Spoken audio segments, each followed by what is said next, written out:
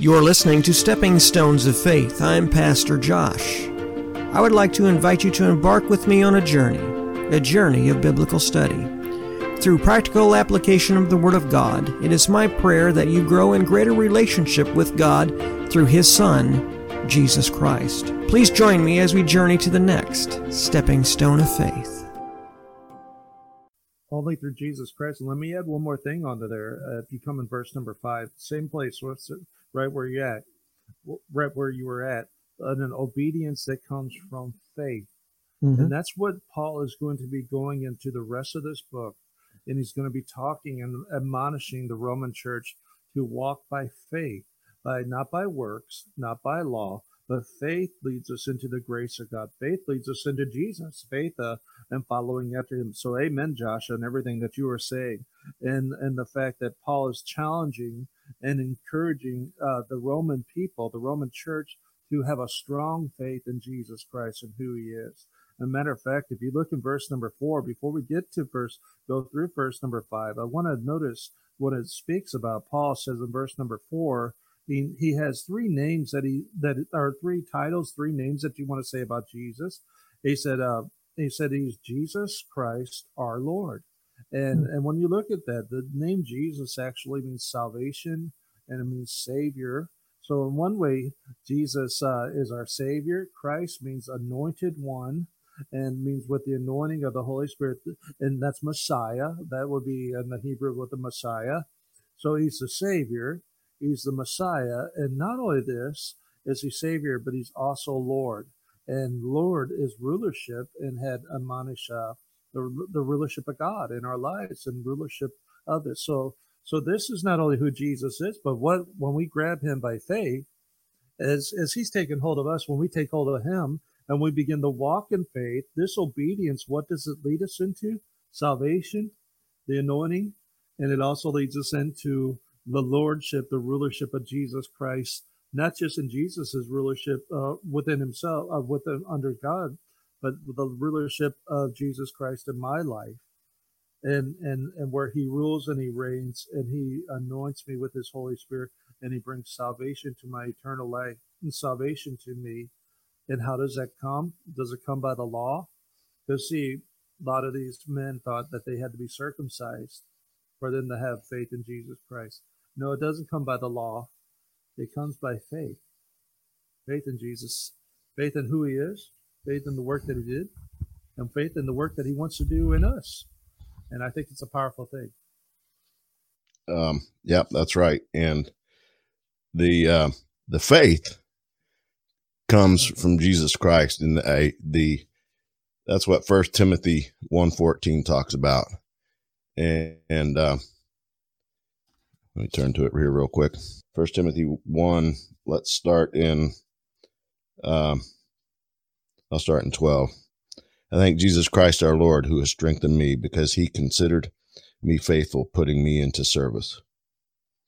Even though I was formerly a blasphemer and a prosecutor and a violent transgressor, yet I was shown mercy, because I acted ignorantly in unbelief. And the grace of our Lord was more than abundant with the faith and love which are found in Christ Jesus. The faith and grace, or faith and love, are in Christ Jesus. And you guys use the New International Version. That says, the grace of our Lord was poured out on me abundantly, along with faith and love that are in Christ Jesus. And, there's several other scriptures that talk about that. Second Timothy 1:13 also talks about it in Thessalonians. That, and I know this from experience. I had absolutely no faith.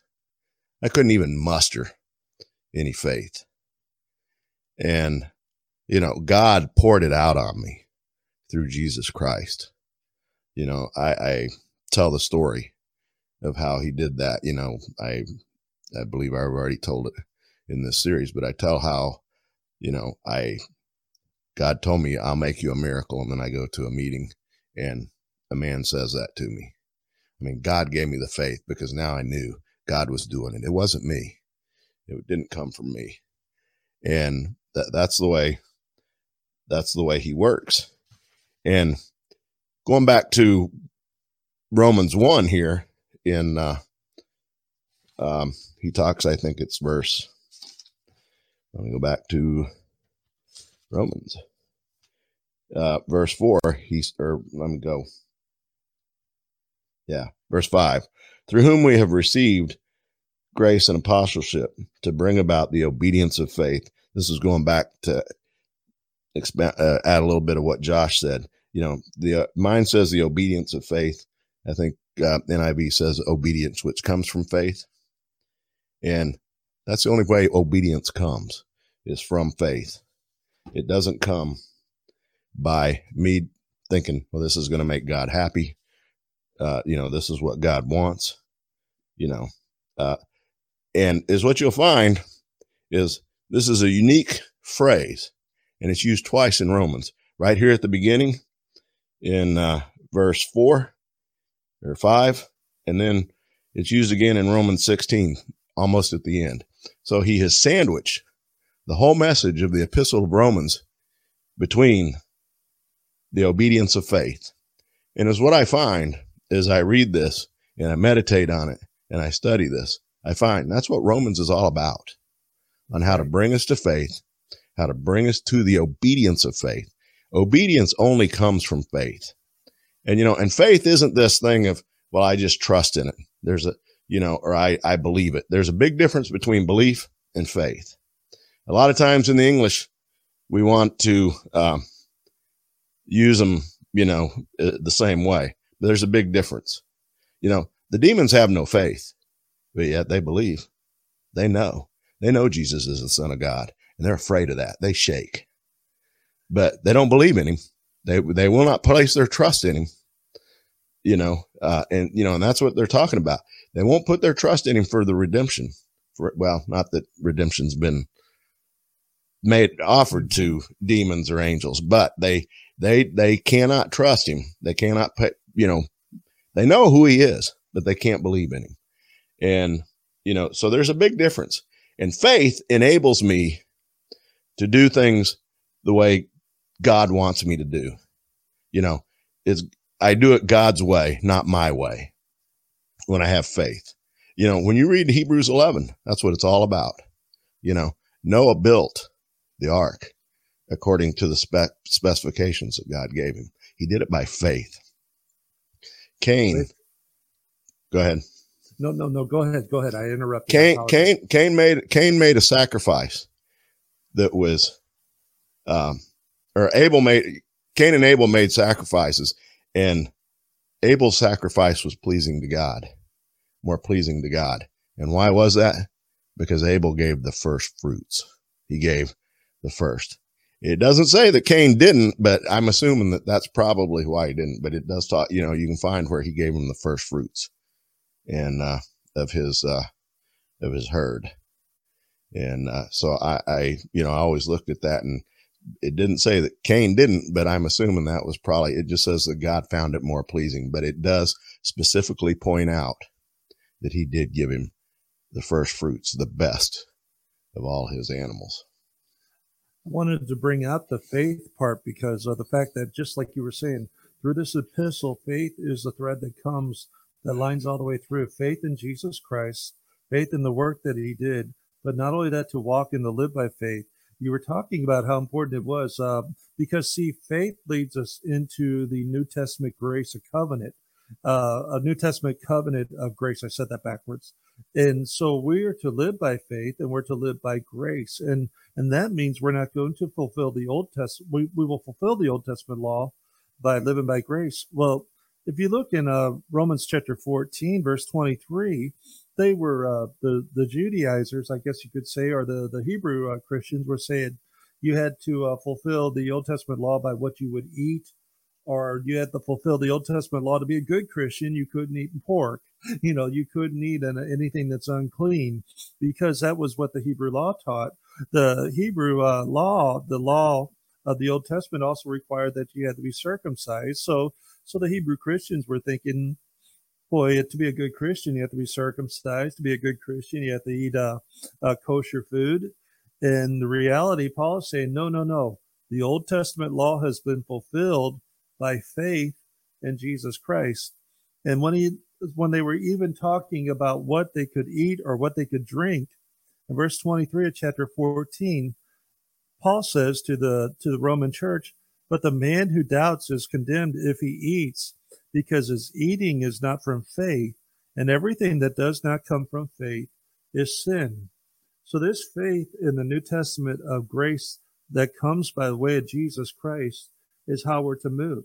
We always will say, well, I need to have faith for salvation. That's exactly right. I'm saved by grace through faith in Jesus Christ. But I also have that faith for the food that I eat. I also have that faith for the things that I do. I have to walk in faith and do things for God's glory and faith. And I think that's really important. So when Paul's saying here, an obedience that comes from faith, we can obey and do things just because our mother told us to do it. And we can function in that way. Do you follow what I'm trying to say? We can function in a way, but see, God wants our functioning to be according to the faith of what the Word of God said. So in other words, the deep root, the cornerstone has to be the faith that moves me to walk in obedience. Well, he wants the faith, or he wants our actions to be out of faith. He doesn't want our actions to be trying to win his approval. We've already won his approval through Jesus Christ. Our actions are now wrought. In John, it talks about, the light is come into the world, but men didn't love the light because their deeds were evil, and they didn't want their deeds exposed. They didn't want them to be, but the one who comes to the light comes so that he can show that his deeds are wrought in God. And, it's God produces the works in me. It's not me trying to please him. It's not me trying to win my salvation. Any works that I have become the product of my salvation. They are the product of Christ in me. Yeah. That's Colossians 1:27. He talks about, he revealed to the Gentiles the mysteries hidden from the past ages. That's Christ in you, the hope of glory. And that, and we don't hope for what we see. That's what he tells us that in Romans. But Christ in me is that hope of glory. It's Christ in me. It's me allowing Christ to do the work. It's allowing the light to manifest its work in me. It's not me going out and saying, well, I have to do this. I mean, God's not happy if I just grin and bear it and say, well, I got to do this. I see somebody on the street corner, man, I better give him some money. I better take him and feed him, because that'll make God happy. No, God put the love into me. God is love. God put the love into me. I now have the nature of God in me. I feel true love. God sent love. The love of God has been poured out within my heart now, and it's being poured out to those around me. And that is what's going on. It's not me saying, oh, here's an opportunity for me to please God. It's the opportunity for Christ in me to manifest himself to the world, to glorify God. It has nothing to do with me. And that's why Jesus tells us, if you go and tell these things, then you've received your reward, because that's to glorify you. You glorify God. God sees it. That's all that matters. Years ago, my brother is a missionary, and he lives on another continent, and people were having a famine in the country where he was at, and they were giving food out to just every person. And the country where he lives in, the other religion, I guess you could say, predominant religion in the country, they would give food out to just people that were of their religious faith, but they wouldn't give out food to anyone else that wasn't in their faith. And they were giving food as Christians. They were giving food out to everybody. They were giving it to, it didn't matter if you were Christian, non-Christian. They were doing that. And one of the things that he said was when we would hand the food out to the people, they would tell them that we give you this food in the name of Jesus. And they would say that God loves you so much that he wants to take care of you, that he sent his son, and they would present the gospel to the people, and they would let them know that God loves them and that God cares them, and that these are fellow Christians that have given this food to them so that they might be able to go home and feed their families and and to be able to survive through this time. But there are other people that just would say, just give them the food and that'll be good enough. But when they would go, they would actually want to be a testimony of Jesus Christ by sharing them to let them know that this food has been given to you because God cares about you. They brought the faith into it to being able to help them. And that's why I think it's important when Paul's saying here to this church, we kind of wrap this up for this the very beginning of this chapter, the very beginning of this book. He's saying here that that this is a message of the gospel that has been brought to us and given us to it by God for the purpose of glorifying, and it comes through Jesus Christ. But I thought it was neat that he called us to be apostles among the Gentiles, that all people might come and to know him as Savior and Lord. It's a powerful thing that not just for the Hebrew Christians to come to know Jesus, but for the Gentile Christians to come to know Jesus. I wanted to add something very, very good here. David mentioned 1 Timothy chapter 1, and Paul, I preached this on Sunday, so it's pretty fresh, but Paul views himself. He says, previously I was a blasphemer and a persecutor and an insolent man. And if you look at those three characteristics, just a persecutor and an insolent man, just those two characteristics by themselves, you add blasphemer in there, the motivation for Paul's quote-unquote ministry to the church at that time, which he thought he was doing a good thing, was motivated by hate. He hated those of the way, which they were called at that point. He hated them. He was trying to bring them to a place, bring them out, silence them for the protection of the church. He did it out of hate. And if we want to talk about real change, you talked about your brother as a missionary giving out food and saying, I give you this in the name of Jesus. There was a change there that happens in a person's heart toward other people. And if you want to see real change, look at Paul's life. He saw himself prior to Christ being a Christian as a blasphemer, a persecutor, and an insolent man, someone who was driven by hate and driven by things that were adverse to being a Christian. Jesus comes in, we've talked about this in a major way, knocks him off his horse, changes his mind, changes his way, and now he views the same people as brothers, as people that he's going to minister to, and consequently even die for the faith therein later in his life. And so there, if you want to talk about change, Paul's life was a real change. And if you experience Jesus in a real way, there's going to be a real change. And I sometimes question people who have a salvation experience. Now, I cannot judge one man's salvation experience over another man's salvation experience, but we are called to, I think, be fruit inspectors, to kind of not judge people, but kind of just view people's way of thinking, way of action. And if there's no real change, if they walk in the church, they get saved, they walk out, and nothing really changes. And I know could be struggles going on there, but if nothing really changes and there's no real sign of remorse or repentance, then I have to question that encounter with God.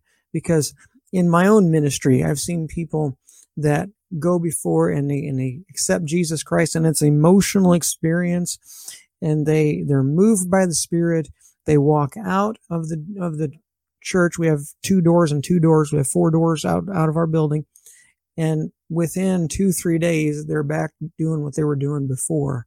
And so you question, and I question, since not only their sincerity, but their encounter with God, whether it was a real encounter with God. Paul here had a real encounter with God, so much so that everything that he learned from schooling, university, and all these things, it was upended in one moment. It was all upended, and there was a real change. So I kind of question sometimes the change in some people, but if you want to see a real change, look at Paul's life. Look at the way Paul changed from being an insolent man, a persecutor, and a blasphemer, to being a lover of the Lord, who eventually died for his faith. That's a real change. It's a real change in a person's life. I think that's important to see that and to understand that, because yeah, we can judge, we can inspect people's faith. We can't really judge someone else's walk from our walk. I mean, I'm not at all suggesting that, but I think we can kind of view the depth of the change by actions that follow the encounter with God. I think we can kind of evaluate that change. And I understand, and some people might say, well, some people struggle with things, and there's, it takes a little bit longer to get over things. Well, and I agree with you in that. I think that's important to never forget that. But what happens to a person when they struggle and they fall? How do they react to that? What is their first thing that they do when they react to that? Do they go before God and say, God, forgive me? Or do they show remorse, or do they just keep going and keep moving? And I think a lot of times that's how we can kind of evaluate the encounter with God for some people. Well, what you're talking about, the change, Paul discusses that right there in 1 Timothy 1. It is a trustworthy statement deserving full acceptance that Christ Jesus came into the world to save sinners, among whom I am foremost of all.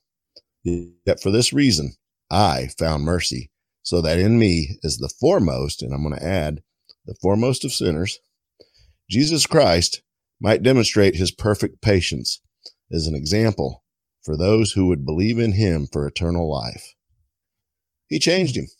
It was only through Jesus Christ. Paul didn't do anything. He couldn't do anything to change himself. Like you said, he was ran by hatred, and he was operating on hatred out of a zeal for God, as he says earlier here, that was in ignorance. Mm-hmm. But and I think too, what we're talking about here too is that he viewed himself. It's how he viewed himself. He didn't view himself as a proud man who, oh my goodness, God saved me, so I'm going to be proud now. No, God saved him. Yes, he boasted in the salvation, but he also viewed himself as what he was prior to that. The King James says that he chief of sinners, I was chief. He was the leader of the pack. He was the one leading the way for the sinners. And see, I think part of that change that we kind of have that I kind of evaluate people's change is how they view themselves after that. Never forget where you come from. And I think that's important to understand. Never forget where you come from, where you were. Then that helps you to minister to other people. Right. Because Paul. And I can't stress, Titus 2 enough. Titus 2, starting in verse 11. For the grace of God has appeared, bringing salvation to all men, instructing us to deny ungodliness and worldly desires, and to live sensibly, righteously, and godly in the present age. That's what the grace of God does. It's not the law. Jesus Christ, grace came through Jesus Christ. The law came by Moses. So when Jesus Christ came, he fulfilled the law. He poured his grace out upon us, and that's what Ezekiel's talking about. He gave us a new heart, and he put his spirit in us so that we may walk in obedience to his statutes and obey his ordinances. And that's the only way we do it. We do it with a glad heart. We do it willingly, wantingly, it's not this thing of I have to do it, I need to do it, or anything else. It becomes our nature. We have, I was born in the nature of Adam. In the rebirth, I now have the nature of God through Jesus Christ in me. And I think when you go back to the Gospels and you look at Jesus being led into the wilderness for 40 days to be tempted of the devil. The reason that I believe through prayer and through reading of the Scripture that happened was that so that Jesus can be personal for us. Jesus can identify with us. He can minister to us on a real level.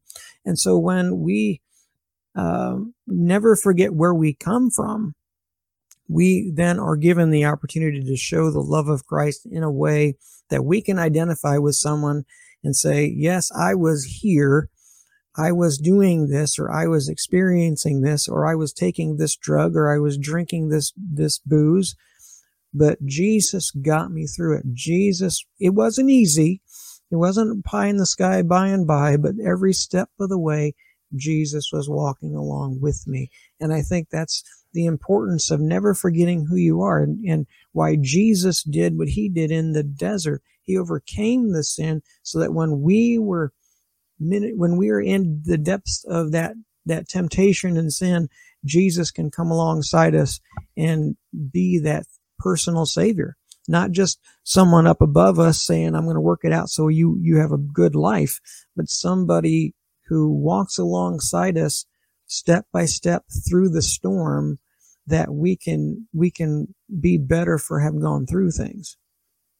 You look at Jesus, and it's in Matthew chapter 13 is what I'm at right now, but the parable of the sower, if you look at that when Jesus told that parable of the sower, the farmer sowed the seed. Inside that seed is the word of God, and it's the power of God, and it's one that liberates us. It's one that sets us free. It's one that makes us holy, makes us righteous. Then Jesus uses the illustration of what the heart is like, and the first one was the hard ground, and the seed could not penetrate it, and that's a person that hears the gospel and absolutely just doesn't care. Their heart's hardened at that time, and the seed can't go into the ground. The other one was it came upon the rocky place, and it sprang up in the soil. It produced fruit for just a moment, but it did not have a heart that would receive it and keep it. And I'm not going to go into the whole teachings of that. But the other one, it fell among the thorns, and it grew for a while, but then the cares of the world become more important. Jesus was basically saying that there are four types of hearts in the parable, four types of reactions or responses to the seed. The seed still has the power for the hard path. The seed still has the power for the rock. The seed still has the power for the ones that are among the thorns. But then it says when it finds the good ground, that seed produces 60, 100, and 100-fold.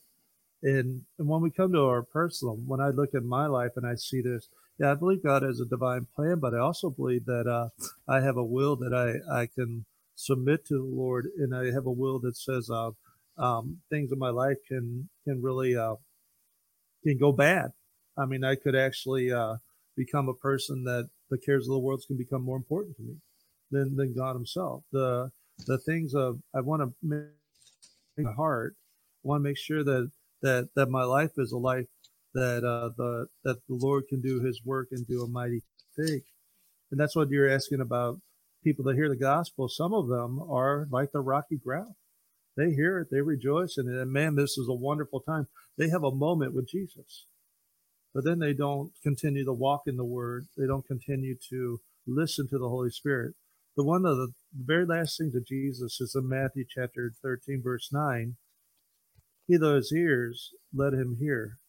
And he constantly was telling people, listening to the Holy Spirit, listen to what the Spirit of God is saying.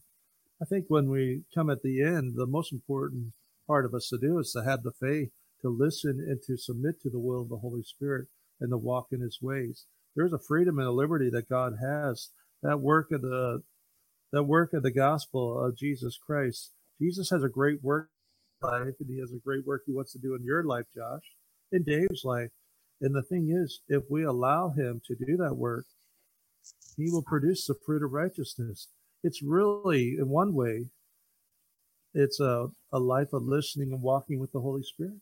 And it's a life of submitting your will to His will. That's where it's hard. The heart is in submission to say, Lord, I want to do your will instead of my will. I want to walk in your ways instead of my ways. And you know who births that inside of us? Not our flesh, but the Holy Spirit. I mean, think about this. When's the first time you said, I want to do God's will? Was that because it was within inside of you to do it? I think it was the Holy Spirit that was birthing that desire inside. That's where that Ezekiel 36, where the Holy Spirit not only washes us, I mean, the Lord washes us, but he puts his Spirit inside of us and moves us to obey his commandments. Well, that's he addresses that in 2 Corinthians 5. I'll start in verse 17. He says, therefore, if anyone is in Christ, he is a new creature. The old things passed away. Behold, new things have come. Now all these things are from God, who reconciled us to himself through Christ and gave us the ministry of reconciliation. That's why he made us children, so that we could go out and bring more people. That's God's will. That's our purpose. You know, when I find people that don't have tell me they don't have a purpose in life, when you're born again, you have a purpose, and that's to bring more people into the kingdom. But anyway, I'll go back to the scriptures. And now all these things are from God, who reconciled us to himself through Christ and gave us the ministry of reconciliation. Namely, that God was in Christ, reconciling the world to himself, not counting their trespasses against them. And he has committed us the word of reconciliation. Therefore, we are ambassadors for Christ, as though he were making an appeal through us. We beg you on behalf of Christ to be reconciled to God. And that's what Josh was talking about here. Go to Ephesians 5, verse 13. But all things become visible when they are exposed by the light. My mental illness, my alcoholism, my being sexually abused as a child. Those are dark, dark things. But you know, God came into my heart, shine the light on those. Those were the things that made me angry. Well, I was an angry, bitter man, and I took that out on people around me. But the light of God shined on my heart and illuminated those things. And he taught me to deal with them. We go into that some other time. But it says, but all things, when they become visible and are exposed by the light, for everything that has become visible is light. So when I share those things, they become light. People that have experienced those same things and have all that anger and that bitterness and that hatred, they see that, hey, Jesus Christ can come and take that away. I mean,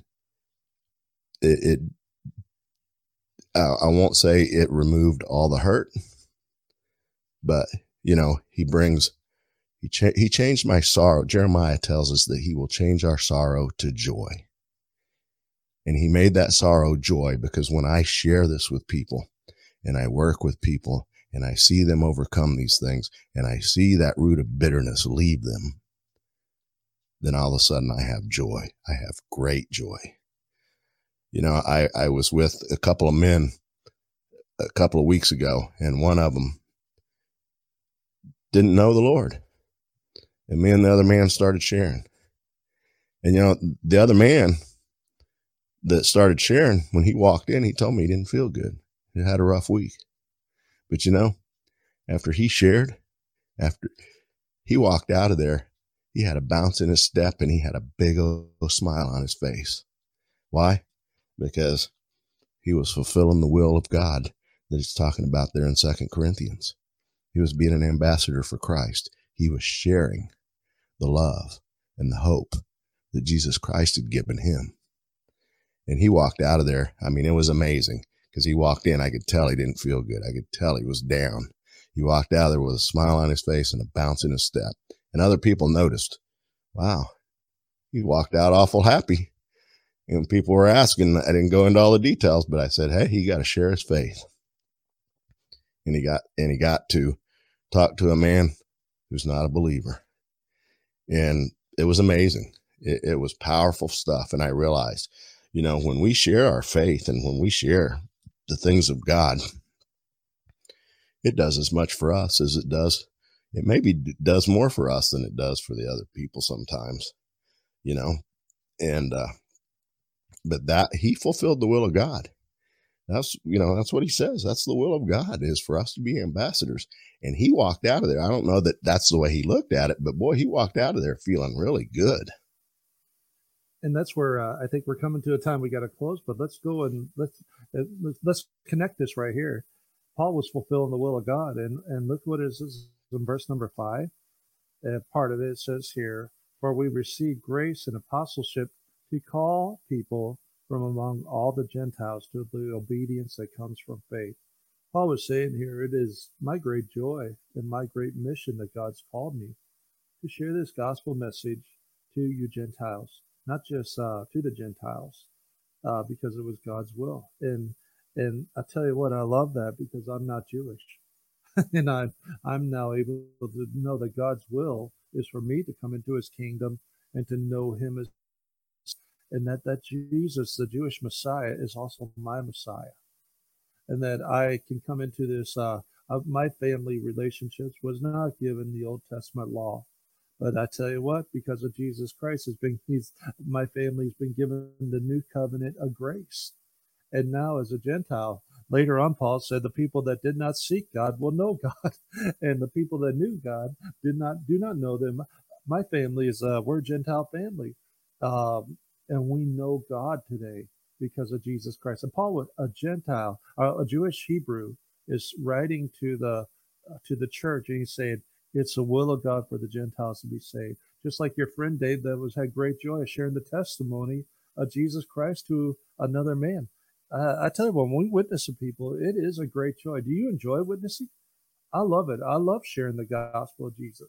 I love sharing my life with people, what Christ has done with me. Let me tell you, I don't share. I don't share with other people because I have to ensure my salvation or anything else. I do it because he made such a drastic change in my life. He brought me, as Psalms 40 says, he brought me out of that miry pit. He changed my life. He gave me life. He gave me a wonderful life. And I want other people to know that. I mean, not that he gave me life. Well, I want them to know that he gave me life, but I want them to experience the same thing that I've experienced, because it's incredible. I mean, when you have that change, I mean, I can honestly tell you, my worst day now is better than the best day I ever had before Christ took hold of me. And I mean, I can't explain it to you, but all I know is I don't have the low lows anymore, and I don't have the high highs anymore, but I have the fulfillment of Jesus Christ in me. He told us that he was the bread that came to heaven. He declared himself to be our fulfillment. And I know that. I've lived that, and I've experienced that.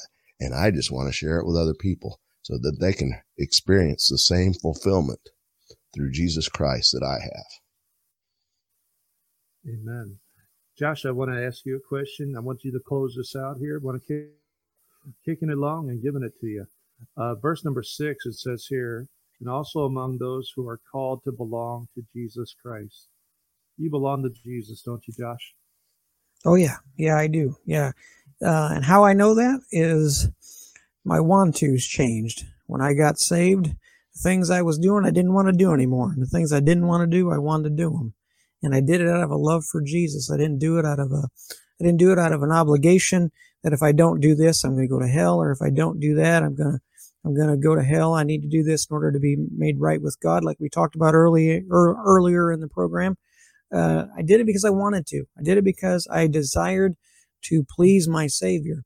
And that's how you can tell the difference in someone who is known of God and beloved of God, someone who wants to do things for Jesus Christ out of love for him, not out of obligation or fear.